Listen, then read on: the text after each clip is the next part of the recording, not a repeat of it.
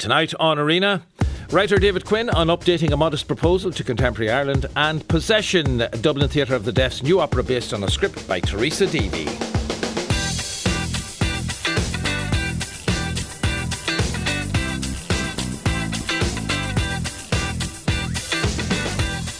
Five 51551 is the text. You can tweet the programme at RTE Arena, and you can watch the live stream on rte.ie/arena.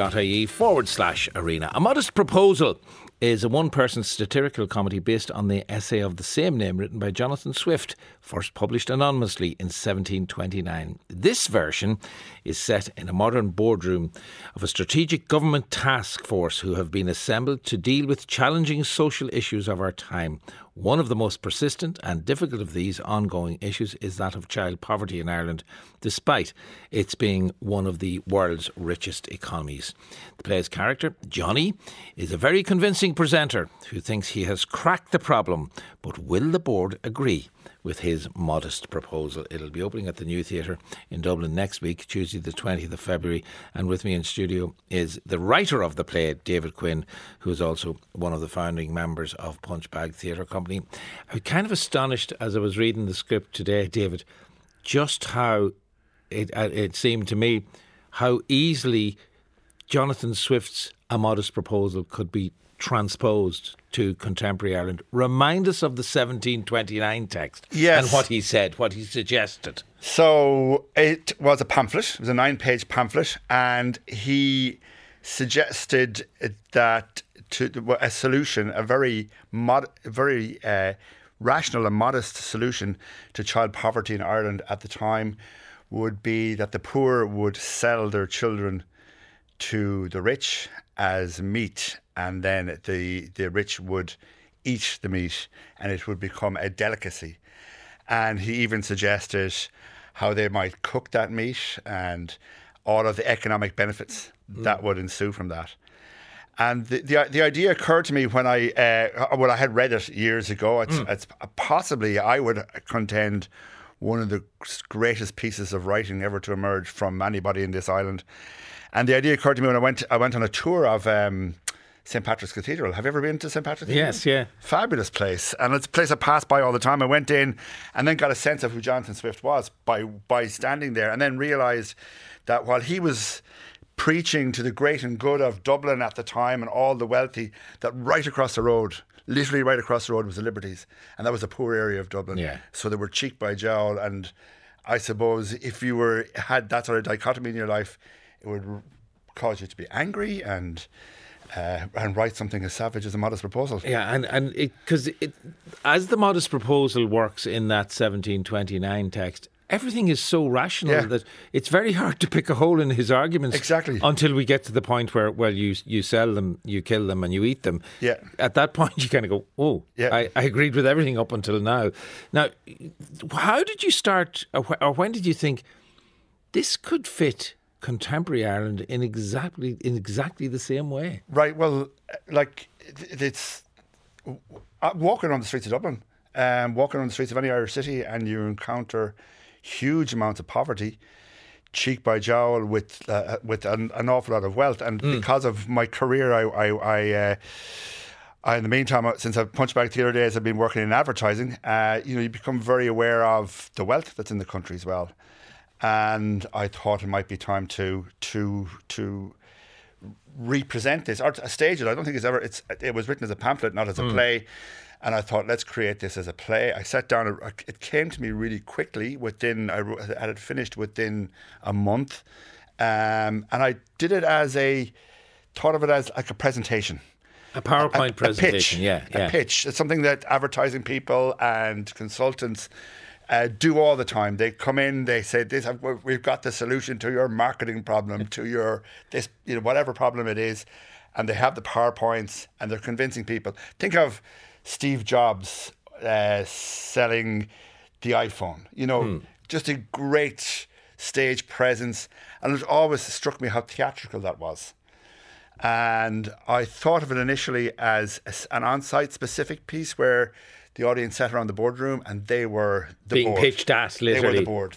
They were the board of what I still call it the Strategic Social Improvement Unit. I know, and I love that the consultant who comes in is a member, or is his company is a strategic solutions agency. Yeah, all of those words just they're very 21st century words, but they say an awful lot, don't they? The reason, absolutely they do, but the reason that modest proposal, the original modest proposal, stuck with me is when you finish, you said, "Did I just agree to cannibalism?"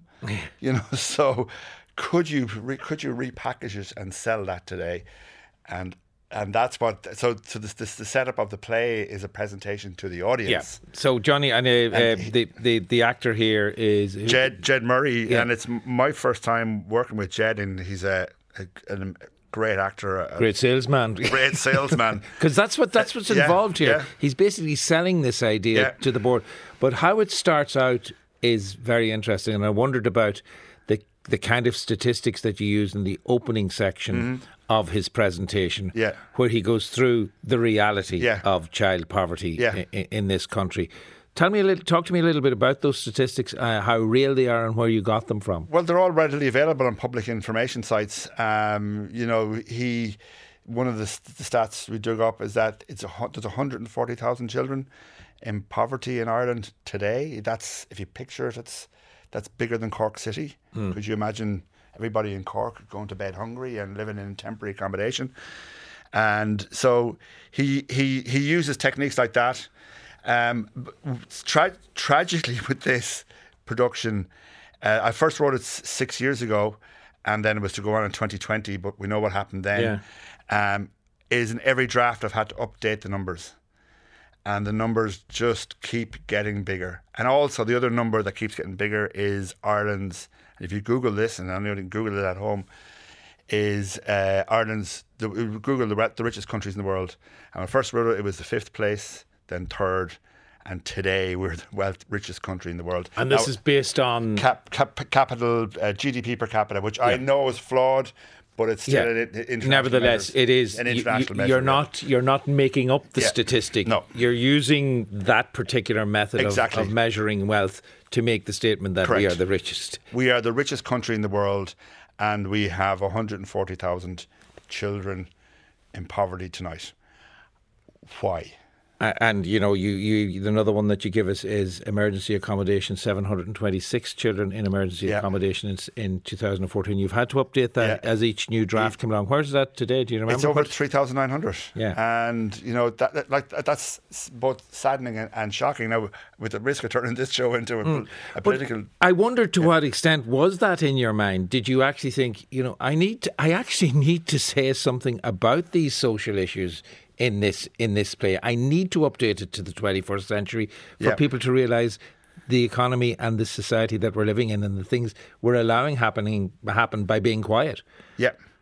Sorry. Yeah. It's and that's why I thought the modest proposal was the perfect vehicle, because we are getting hit over the head all the time by hardship stories and stats but in that, there's the structure of a modest proposal where it is absolutely outrageous what he suggests, and allowed the audience to walk out of the theatre next week thinking, did I just agree? You disagree to that, yeah. To eating children. It starts with his it doesn't. It starts with all of those statistics, and then he begins to kind of twist things around. And again, it struck me, where did this language come to you from? Was it your time in advertising, where he says, we're thinking of poor children in the wrong way. We're thinking of them as a problem. We need to start thinking of them as an asset. That's right.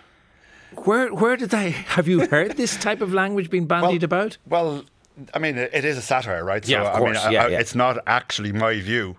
Yes, I have. I mean, in the great, wonderful world of marketing and blue sky thinking and management speak, this sort of thing happens all the time. And there's a story that I use in the play to illustrate that, which is the story of Irish creameries used to make cheese and used to discard the whey until somebody and used to have to pay somebody to take away the whey, which was a problem with whey's a byproduct of the manufacture of cheese, until somebody realised somewhere along the line that the whey was worth money.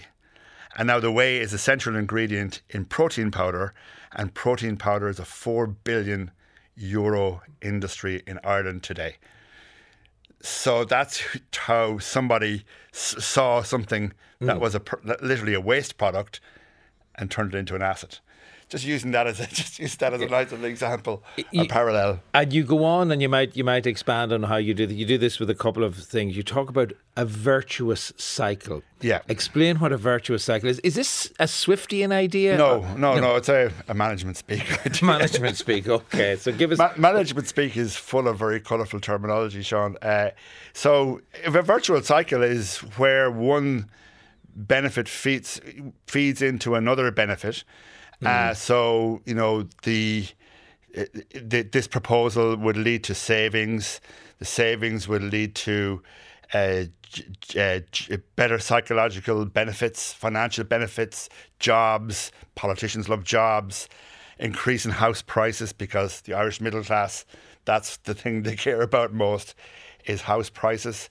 From the benefits you could. And so in advertising, the thing is to sell the benefit, sell the sizzle, not the sausage, right? And not focus on what it's made from, but focus on what you could get out of it. And so if you were to participate in this scheme, you could get a deposit on a nice house in Dublin, 2 holidays per year, a new crossover SUV every 2 years. So because the way you go about it is you say, well, let's look at the situation here. So these poor children are there. We need to subsidise them. Now, if we sell them on, we don't need to subsidise them anymore. If the family sell them on. Yeah, if the family sells them on, we don't need to subsidise those children anymore. Correct, yeah. And not only that, as a result of that, the family who would be living in poverty and in terrible situations are taken out of poverty. So our statistics are wiped away. We have no poverty anymore. Yeah. And at the end, he concludes that, just think about this. Ireland, the first country in the world to solve the problem of child poverty, and the international media. Ireland isn't first. He concludes that Ireland only is first in the world in four areas at the moment. That's hurling and football, obviously. There's nobody else plays that. The Eurovision, banking bailouts, and clerical paedophilia, and that we have charged the most people in that area. So this would be another world first for Ireland. And, the Irish media and the Irish public love world firsts. We're the first country to defeat child poverty. And then he speculates, could we apply this to other areas, other social issues? Yeah, another thing that struck me about it, and, being mindful of the fact that you do want to speak to your advertising colleagues tomorrow morning when you meet them along the way. Yeah. But you look at the type of questions you can ask in research. Yeah. Because the other thing that Johnny does is he says, we ask the following questions. Yes. Like questions, do you want to eradicate child poverty? Well, of course, the answer to that is yes. Yes, yeah, of course it is, yeah. So give us the sort of questions that he asks and how he can then draw conclusions from the answers he gets. Yeah, so he, like most of us are in the media, and not just in the marketing business. It's all sorts of business where you do research, and the newspapers are full of them on every weekend. He poses, like, do you want to end child poverty? Would you, if this was easy to do, would you participate in it? Of course, yes, I would. If it was available from a local supermarket, would you purchase it? And that's the meat that is made from the children that have been sold. He never uses the word cannibalism, or never would be so distasteful to say eat the children or anything like that. It's just all let the audience make those conclusions themselves. Another thing that struck me about the script was, that here we are you don't necessarily, here we are in 2024, you don't necessarily get stuck into the online versions that might appear of a modest proposal. This is actually a real life guy pitching to a real life board with real ideas in inverted commas. Yeah. And I mean, it's an absurd idea. It's a savage idea, and so it's borrowing from the best, and it was it always stuck with me ever since I read it in college.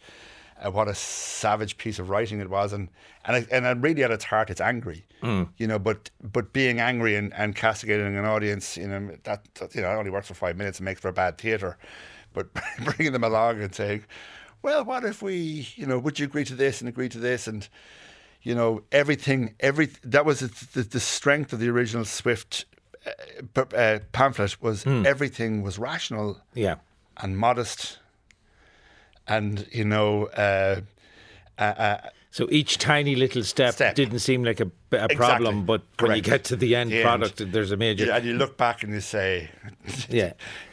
I mentioned Punchbag Theatre Company and that you were involved in the setting up of that. I think this is the first play that you've done in 27 years. 27 years, Sean. I'm making my comeback to the theatre. Why? What happened that brought you back to theatre at this point? Well, I think it's something that I've always had a big interest in, and it's kind of, once it's in your blood, you can't really, get rid of it. Ever since Punchbag finished, I used to go to the theatre all the time. I met you there one evening, and I started writing plays. This is my debut as a playwright.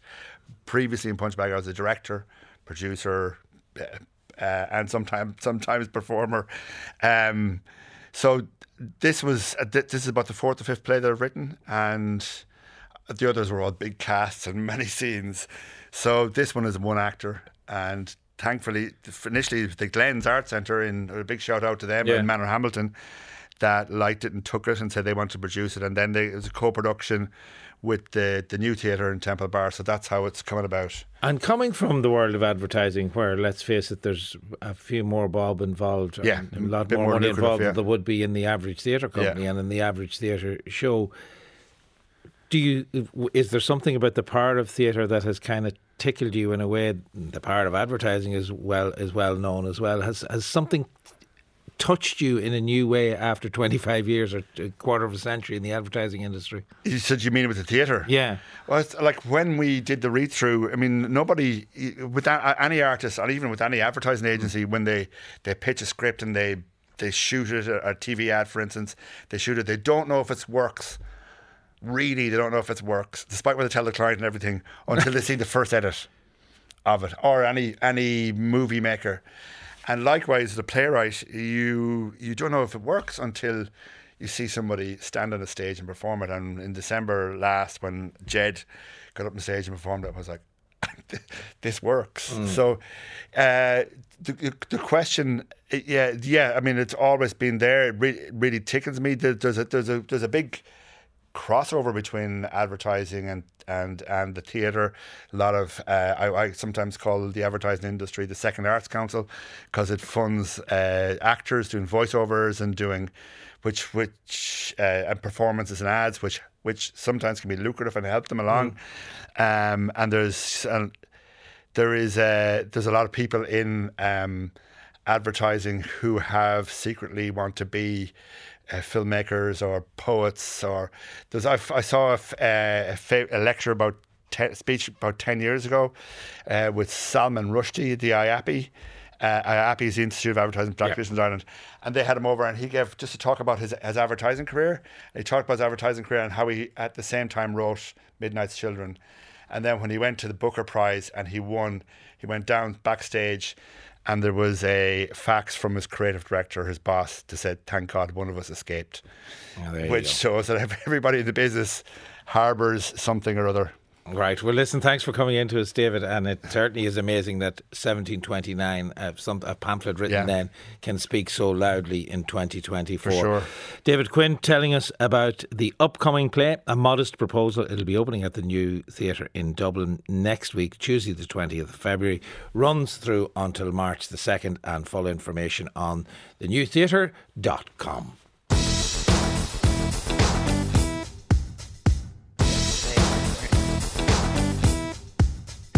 Next week, the artist Amanda Coogan, composer Linda Buckley and the Dublin Theatre of the Deaf collaborate to stage a new opera called Possession. The opera is based on a script by the Irish writer Teresa Deevy, who herself was deaf, and it tells the story of Antoine as seen through the eyes of Queen Maeve. Irish Sign Language, experimental sonic and vocal composition will be used in the staging of Possession. If you want to see what we're doing here in studio, you can watch the live stream on rte.ie, because with me in studio this evening, the director and designer of Possession, Amanda Coogan, and the artistic director of Dublin Theatre of the Deaf, Leanne Quigley. We are also joined by two interpreters, Caroline O'Leary, who will voice Leanne's signs for all of us listening and for me to understand what Leanne is saying. And then Elia Chikcha, whose name I have just said terribly wrongly, who will say in English to me what Leanne is signing in Irish Sign Language. You're all very welcome. And the only bit I can manage, Leanne, is quite simply this, which I know means hello. So I'm getting hello back from Leanne. You heard about Teresa Deavy's script. I think it was via Chris Morash. Tell me about that moment, if you would, Leanne. Certainly. 10 years ago, I went to Trinity College. They were having a series of lectures, and it was around arts, culture and literature around disability. And Chris Morash was there giving a presentation and spoke about Teresa Deavy and mentioned she was deaf, and my mind just exploded that we had an early 20th century deaf person writing plays. And I said, that's it, I've got to find out more about this person. So I did a lot of research. And the first script I read was the one of the King of Spain's daughter. I read that, and from then on I've been literally obsessed researching about her all the time. And but at that time, I didn't know enough about her, but now my knowledge has grown. And was there something specific in the writings of Teresa Deavy that you saw when you read it, Leanne, that spoke directly to you and that you thought would speak directly to those who were involved in Dublin Theatre of the Deaf? Yes. In the King of Spain's daughter script and the other script, which was written in the 1930s, if you think back to that time, we were a new state. Ireland had just been, we've come out, the World War I was over, and Teresa Deavy was quite the rebel, being a woman who had been experienced oppression at that time, and myself as a deaf person working with Dublin Deaf Theatre. You know, we have a phenomenon in Ireland where we have men and women signs in ISL, but the women's signs were pretty much discriminated against. So when deaf women left school, St Mary's, and then we saw how the men signed in St Joseph's, once they finished their education and went out and started to mix with each other, the women assimilated to using the men's signs, and women's signs started to kind of disappear. So I felt the need within that script that I read, written by Teresa Deavy, to embrace that and incorporate women's signs back into theatre. The culture of Ireland at the time, there was so many meanings, so many parallels that I wanted to embrace. That is extraordinary that the gender divide was there even in Irish Sign Language. And I suppose, Amanda Coogan, both your parents used Irish Sign Language. Did your mother have to adjust her sign language, or was that well done by the time you were born? Yeah, no, not in my mother's case, but my mother did her master's on women's signs, actually, really, really interestingly. But the generation before that, who would have been like my deaf granny and granddad, so within the community they're like my granny and granddad, certainly they had a different divide. I mean, it's one of a researcher from LA came over when I was very young, actually, and started studying it and called it the most gendered language she'd ever come across in the world. I mean, it's phenomenal. It was communication between the two sexes was very, very different. Yeah. But what happened was when women joined with men, they changed their signs to what we'd call normal ISL. I know it's even within my, the vocabulary of it. And women's signs. And the women's signs, what we're trying to, as Leanne would say, reclaim or remember, are so radically different. We have this beautiful example of the colour white. I can give you an example here. Leanne is saying one particular sign that we're using in the production of Possession is for the colour white. So I'm demonstrating to you now the sign, ISL sign for white, is on the neck. But in women's signs back then, the sign for white was on the palm of their hand, because at that time women wore white gloves very formally to be ladylike. And that was a different representation of how the colour white was seen between men and women. So an absolutely huge difference just in terms of the word Absolutely. is what it is. How the concept of the colour white is articulated, absolutely. Hardly surprising then, Leanne, that you should want to see and hear the story of the town through the eyes of Queen Maeve, because I'm guessing that's usually a very gendered story as well, although Queen Maeve is a very powerful woman. Mm-hmm. Indeed, yeah, correct. Teresa Deevy, the script based on the Tawn, written through by a woman, and in mythology usually was written with the male perspective. So now it's been written through Queen Maeve's eyes and has a strong focus on women. So we want to incorporate women's signs into that and create that parallel and show the sign variations that existed between men and women. And just for those who are listening who maybe aren't watching on the live stream, it really is very interesting to see that Caroline is the voice that we're hearing, Caroline O'Leary, and she is voicing the signs that Leanne Quigley is making for us, and therefore making it comprehensible to me and to all of those listening. So bringing that then, Amanda, onto an operatic stage again. Opera, not necessarily an art form that we would associate with theatre of the deaf. Yeah, I mean, it's really exciting. It's really a magnificent collaboration between myself, a Dublin Theatre of the Deaf, and Linda Buckley as well. And so what we did was, I mean, Deevy's script is 3 pages. It's never been produced before. It is. I found it in the Teresa Deevy archive in Maynooth. And this is all thanks to the brilliant work of Chris Morash and Jonathan Bank in the Mint. And for me personally, through the brilliant research of Leanne Quigley, the artistic director of the Dublin Theatre of the Deaf, who opened my eyes to Deevy. And we found Possession, unproduced, treatment for a ballet is what she called it. And I actually thought it would be really important to get Deevy's actual words there somewhere. So I'm thinking ballet russe. I want to make a Stravinsky piece of work, of course I do. But I thought, actually, we need to bring back in Deevy's words. And so Linda Buckley has taken some of those words and written arias to it. And then further, the Dublin Theatre of the Deaf and myself have made 8 what we call ISL poems. So these poems are the choreographic structure of this opera. So if we're attending, what we will see are these poems being signed for us as the ballet happens and the music is heard. Well, they are the ballet. But in part of the arias, then Linda has written in some of Deevy's words. For example, one of the arias is "Spreading my draped arms as wings." Yeah, what a brilliant poetic isn't it magnificent? description that is. Let's have a listen. I think that's the piece that we have actually that you brought in for us. So it's the music of Linda Buckley. And who are the singers here then? Suzanne Savage is the beautiful singer, and I think Linda maybe joins her, but I might be in the midst of it. So let's have a little listen to part of Linda Buckley's music for Possession.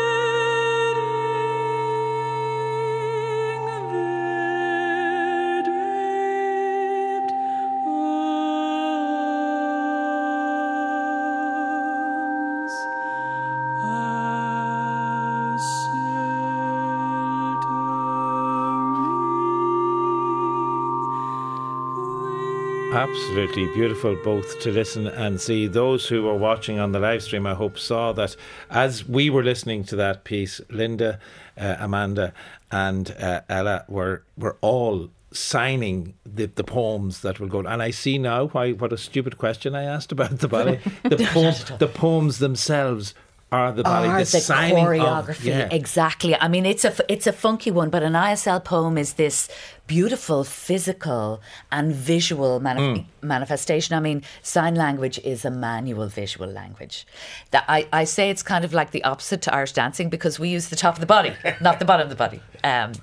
But yeah, it is all about these great gestures, these great movements, and of course, you know, we're I suppose setting up all of these in our vocabulary, they're ISL poems. If we were looking at it from a dance perspective, they might be called choreography. Yeah. But I have the fears as a performance artist. I can't possibly call myself a choreographer. But they are very physical movements. Yeah, let me ask Linda about that, actually, Linda, because I wonder, obviously, if you're holding a conversation with somebody in Irish Sign Language, you know, pass me the butter or how are you today, it's just normal conversational type of feel to it. How different is the feeling when you're performing? Because it is very gestural, what you just performed to the piece of music that we heard. It's different from conversation. How does it feel for you? It's totally different.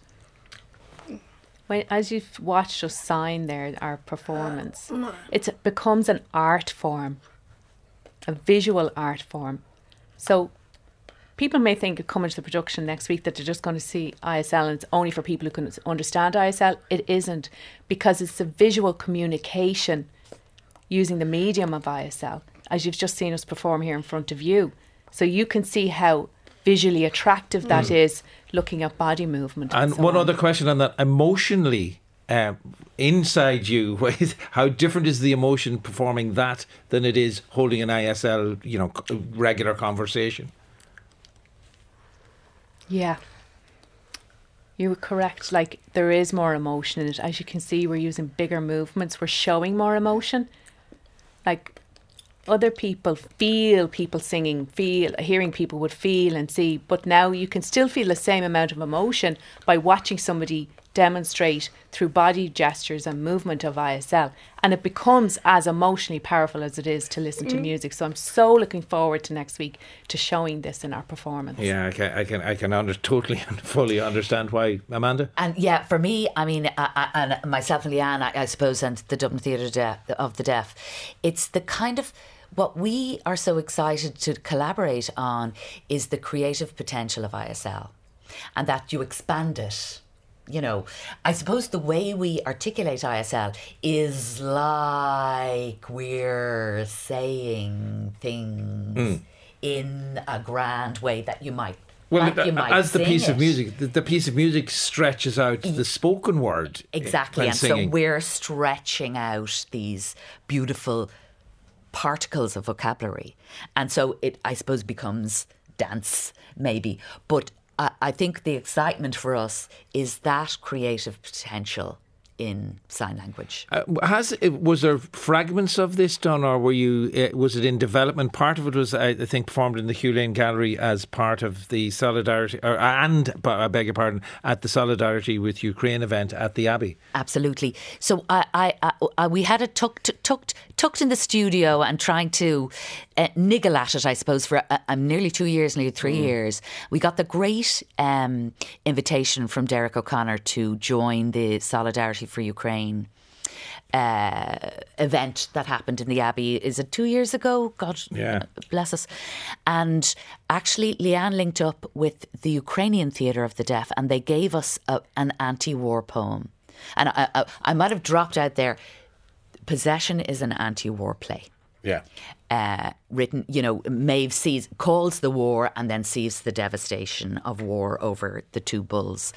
And so that really was the ignition for us to go, actually, we can put part of this into Possession. We developed a little bit further and we showed a segment of it then in the Hugh Lane Gallery last year. and we showed another part of it. We did an awful lot of development work with the Southeastern Technological University, where two of their lecturers in the theatre department, Una Keeley and Kate McCarthy, are DV experts. Because DV, of course, was Waterford.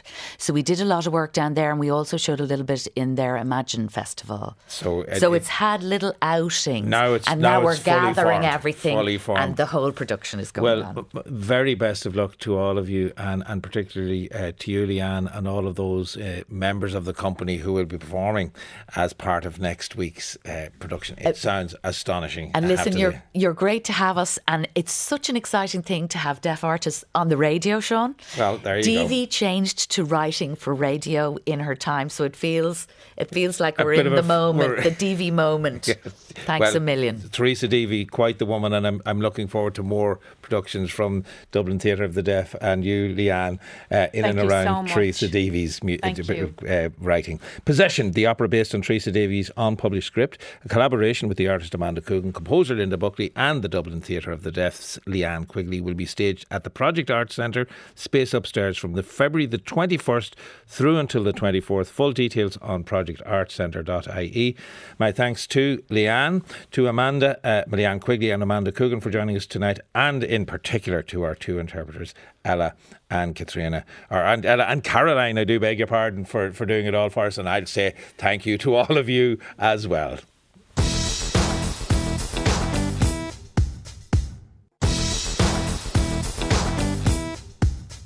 And joining me now in studio is conductor Killian Farrel. Killian is currently serving as General Musical Director of the Staatstheater Meiningen in Germany. Originally from Dublin, Killian's journey from Dublin's Palestrina Choir to leading orchestras across Europe has been marked by a diverse repertoire and collaborations with esteemed musicians. His upcoming concert with the National Symphony Orchestra will feature works by Charles Villiers-Stanford, Antonin Dvorak and Ida Boyle. It promises to be an exploration of both familiar and lesser known pieces. I'm delighted to have Killian with me in studio this morning. It's this evening, Sean. It's been evening all evening. Killian, before we get into this upcoming concert, tell me about the conducting fellow at Tanglewood Music Centre in 2019. I went to Tanglewood once, and it was one of the most amazing musical experiences I have ever had. It's really a wonderful place, and it's been especially in the media recently because of the wonderful Leonard Bernstein film. A lot of that was shot in Tanglewood, and it's kind of upstate Massachusetts, and it's the summer home of the Boston Symphony Orchestra. So it's where they move out to for the summer, and where they've spent the last 80 years educating conductors and musicians. And I have to say, watching the Maestro film, that was really a very nice reminiscence of time there. I think it's one of the only places in the world where you can sit as a young musician at a table and have lunch with Renee Fleming and Yo-Yo Ma. It's a very special place. Yeah, and even as an audience member there, that was one of the things that struck me. There is this sense of, because it's like a big kind of electric picnic for classical music. Everybody's in this big tented village, essentially, and everybody's walking around because you're miles away from everywhere. My parents came to one of our last concerts, and my mum said to me, "Killian, was that John Williams in the row in front?" And I said, "Of course it was. I mean, this is where he spends his summer." And I think having that immediacy to such wonderful artists and such a mix of people is really something extraordinary. When you were with the Palestrina Choir, did you ever foresee that was where your musical journey might bring you? No, but I think the same thing. I loved singing as a boy, and I still love making music now, and I think that connection's been there. Yeah, all part of the same continuum. Let's talk a little bit then about the works that you're going to be performing at this upcoming concert with the National Symphony Orchestra. Charles Villiers-Stanford, the debate as to whether he is an Irish composer or not an Irish composer. Where do you stand on that? I think he's certainly an Irish composer. And actually, Finian Collins, who's our soloist for Friday night's concert, and we share a connection with Stanford. We both had, in Finian's case, a neighbour, but he was a singing teacher called Ken Shellard, who had a huge love of Stanford and introduced us both to this piece. And Ken Shellard always said that if the John Field Room of the concert hall was the John Field Room, the main auditorium should be the Charles Villiers-Stanford Hall. And I think that's a very fair assessment. Well, if you even think of it in terms that I'm thinking of this piano concerto, the piano concerto number 2 is what Finian will be playing at the concert. John Field, we think of nice, delicate little nocturnes and small solo piano pieces for the most part. I know there's some orchestral works there as well, but that's what most people will think of. Charles Villiers Stanford and the Piano Concerto No. 2, he doesn't do small. No, it's a huge, romantic, passionate work and incredibly difficult to play with a wonderful orchestral accompaniment. And it promises really a thrilling listen to all. All right, well, let's have a little listen to a section of the opening movement from that Piano Concerto No. 2 in C minor. And it is Finian himself who is playing here.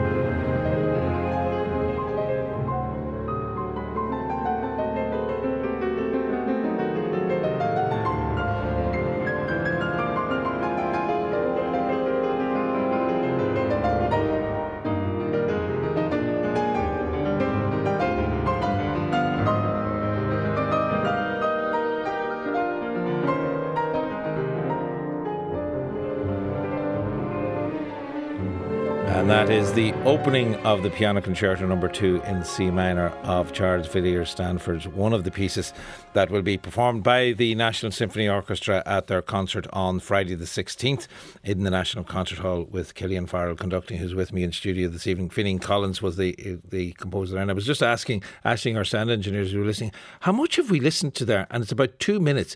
In that 2 minutes, and that's the opening movement, so there's no time to, well, the orchestra will kind of play a little bit, Finian, and then you'll come in and you'll eventually get to the big bits.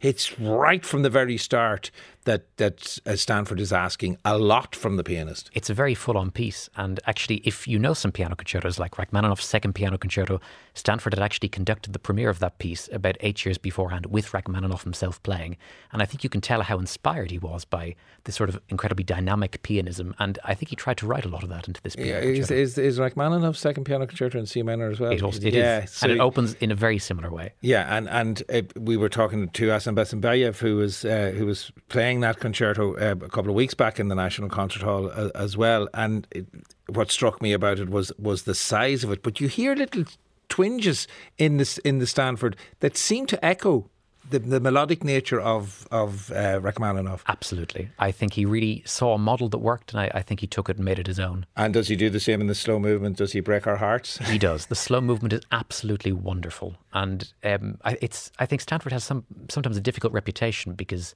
he was a composer writing in England at that time, and perhaps he didn't always have the most original ideas, but I think this piece is really one of his great masterpieces. Right. Okay. So that will be the in the opening part of the concert. The other piece, and I suppose this is Ina Boyle. We were talking about Teresa Deevy in the previous item. A forgotten playwright. Ina Boyle, has she suffered from being the forgotten composer or a forgotten composer, or has her reputation kind of been brought more into the light in recent times? I think a lot has been done to improve it, and partly through the National Symphony Orchestra and their programming, also some wonderful recordings done by Prunches O'Dinn, I think in the 70s and the 80s. I think her work is sort of well respected, but I must say this piece, The Magic Harp, is based on a wonderful story, a wonderful poem, and it's a very special piece, very atmospheric, and one can really hear a sort of old Ireland, a very primeval forest. Yes, the Bournemouth Symphony Orchestra is the recording that we have, and we're just going to hear. It's a 9 minute. It's kind of like an overture. It's like a symphonic poem, I suppose, in some ways, is what we have here. Let's have a listen to the opening section.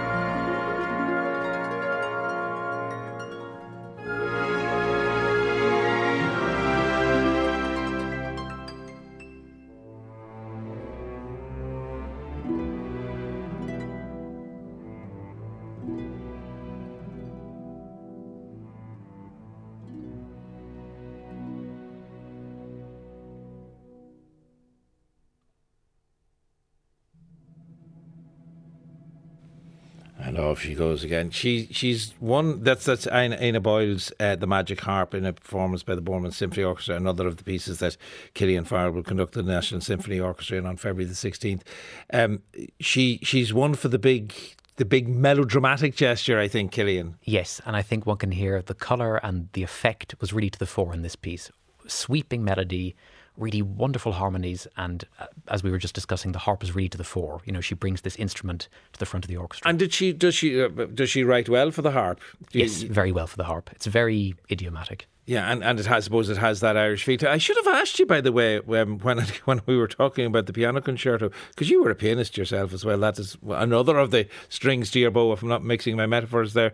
When it comes to conducting a piano concerto with the soloist, now granted it's Finian Collins, so you know you're in more than safe hands, but what's the balance there? Can you maybe have an insight into it in a way that a non-pianistic conductor wouldn't have? I have to say, conducting piano concertos, I think, are the hardest concertos to conduct. Why is that? Because most pianists aren't quite like Finian Collins, and a lot of pianists have very wonderful individual interpretations, but I think bringing that together with an orchestra can sometimes be a challenge. So it's a little tug of war between the conductor and the soloist by times, is it? I think it is, yeah. And how does the conductor win through there? I don't think it should be about winning, but I think what we can do is support the soloist in their ideas to find the best solution. And to be honest, as long as it's together at the end of the day, that's the most important thing. How long did you spend in the diplomatic corps? Well, I sometimes I can't tell the difference between being a conductor and being in the diplomatic corps. Let us move on to what would be then the second half of the concert and the big section of the concert, which is Dvorak and his Symphony No. 5.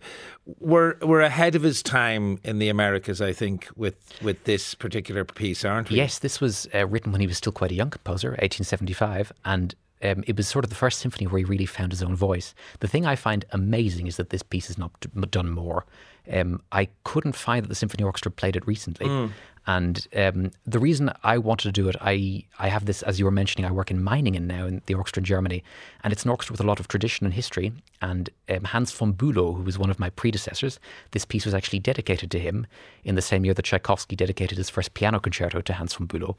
And the two composers knew each other, and the pieces have a certain similarity. And when I go to other orchestras, I try to bring a little piece of Meiningen with me. Like when I'm in Germany, I try to bring a little piece of Irish music there as well. Yes, yes. So this is a touch of that. Dvorak himself, obviously a Bohemian in the sense of from Bohemia rather than, a little bit wild in spirit. But the wildness in spirit is certainly there, as we will hear in this opening section of the Symphony No. 5 in F major.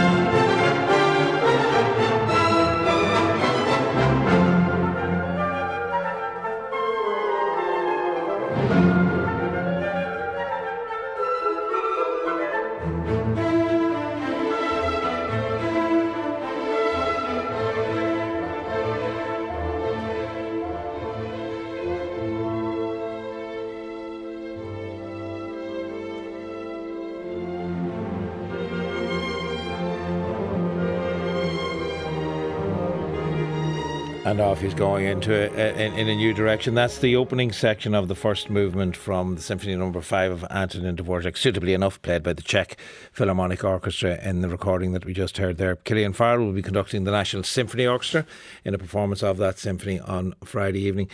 It struck me as we were listening even to that opening section, how much does Dvorak depend on the folk music, Czech folk music and Bohemian folk music in terms of this symphony? Because it's there from the New World in the Ninth Symphony, the famous one, and there's always a debate, is that American or is it Bohemian? There's a mixture of the two there. How much Bohemian music is here in this Fifth Symphony? Every movement has themes from this Bohemian folk tradition. And it's not just the themes, it's also the rhythm. There's a dance rhythm in every movement that sort of propels the piece along. And the remarkable thing about this symphony is that the one motif that comes at the very beginning of the piece is heard in every movement. And that also gives it the whole thing, even if you don't realise it when you're listening to it, there's something so structural about it and something so attractive because one hears the same motif come back again and again. Yeah, and that melody that we heard stated in the beginning, and it is thrown around across all the instruments in the orchestra. But am I right in thinking that Dvorak had a particular fancy for the woodwinds when it came to those dance tunes and those folk songs? He absolutely did. And I think the symphony in particular is like a love letter to his favourite instrument, the oboe, because the oboe has all the most wonderful themes, and he or she always gets the first go. The other instruments might copy it later, but it's always the oboe that introduces it first. Yeah, and I suppose it's I was going to say the famous slow movement from the Ninth Symphony, but it's the cor anglais, which is of course the big oboe. The big oboe, exactly. I suppose we could refer to that as. It sounds like a fascinating concert. Are you off back to Germany then when that finishes? Is that the plan? I go back on Monday. And how long will that job be there, or do you know, or is it a limited thing? I'm there for the next 3 years. Right, but you'll be back and forth as well. Yes, I certainly hope so. Yeah, well, Killian, great, and thanks for coming in to us this evening. Thank you for having me. That is Killian Farrel. Killian, as I said, will be conducting the National Symphony Orchestra this Friday the 16th at the National Concert Hall, and indeed the following day, the Saturday the 17th at the Seto Arena. That's the second mention of this Southeastern Technological University we've had tonight as well, the Seto Arena in Waterford, and you can get full details on those concerts on nch.ie and garterlane.ie, and that is our lot for this Wednesday evening, or is it Tuesday? I think it's only Tuesday. Yes, because it's Pancake Tuesday. It's Tuesday evening. Paula Shields was the researcher. Ollie Hamilton was the broadcast coordinator. Aisling Grufferty was on sound this evening, and tonight's programme produced by Kay Sheehy. I will talk to you tomorrow, Wednesday evening, here on RTE Radio 1, and John Crean will be with you after the news.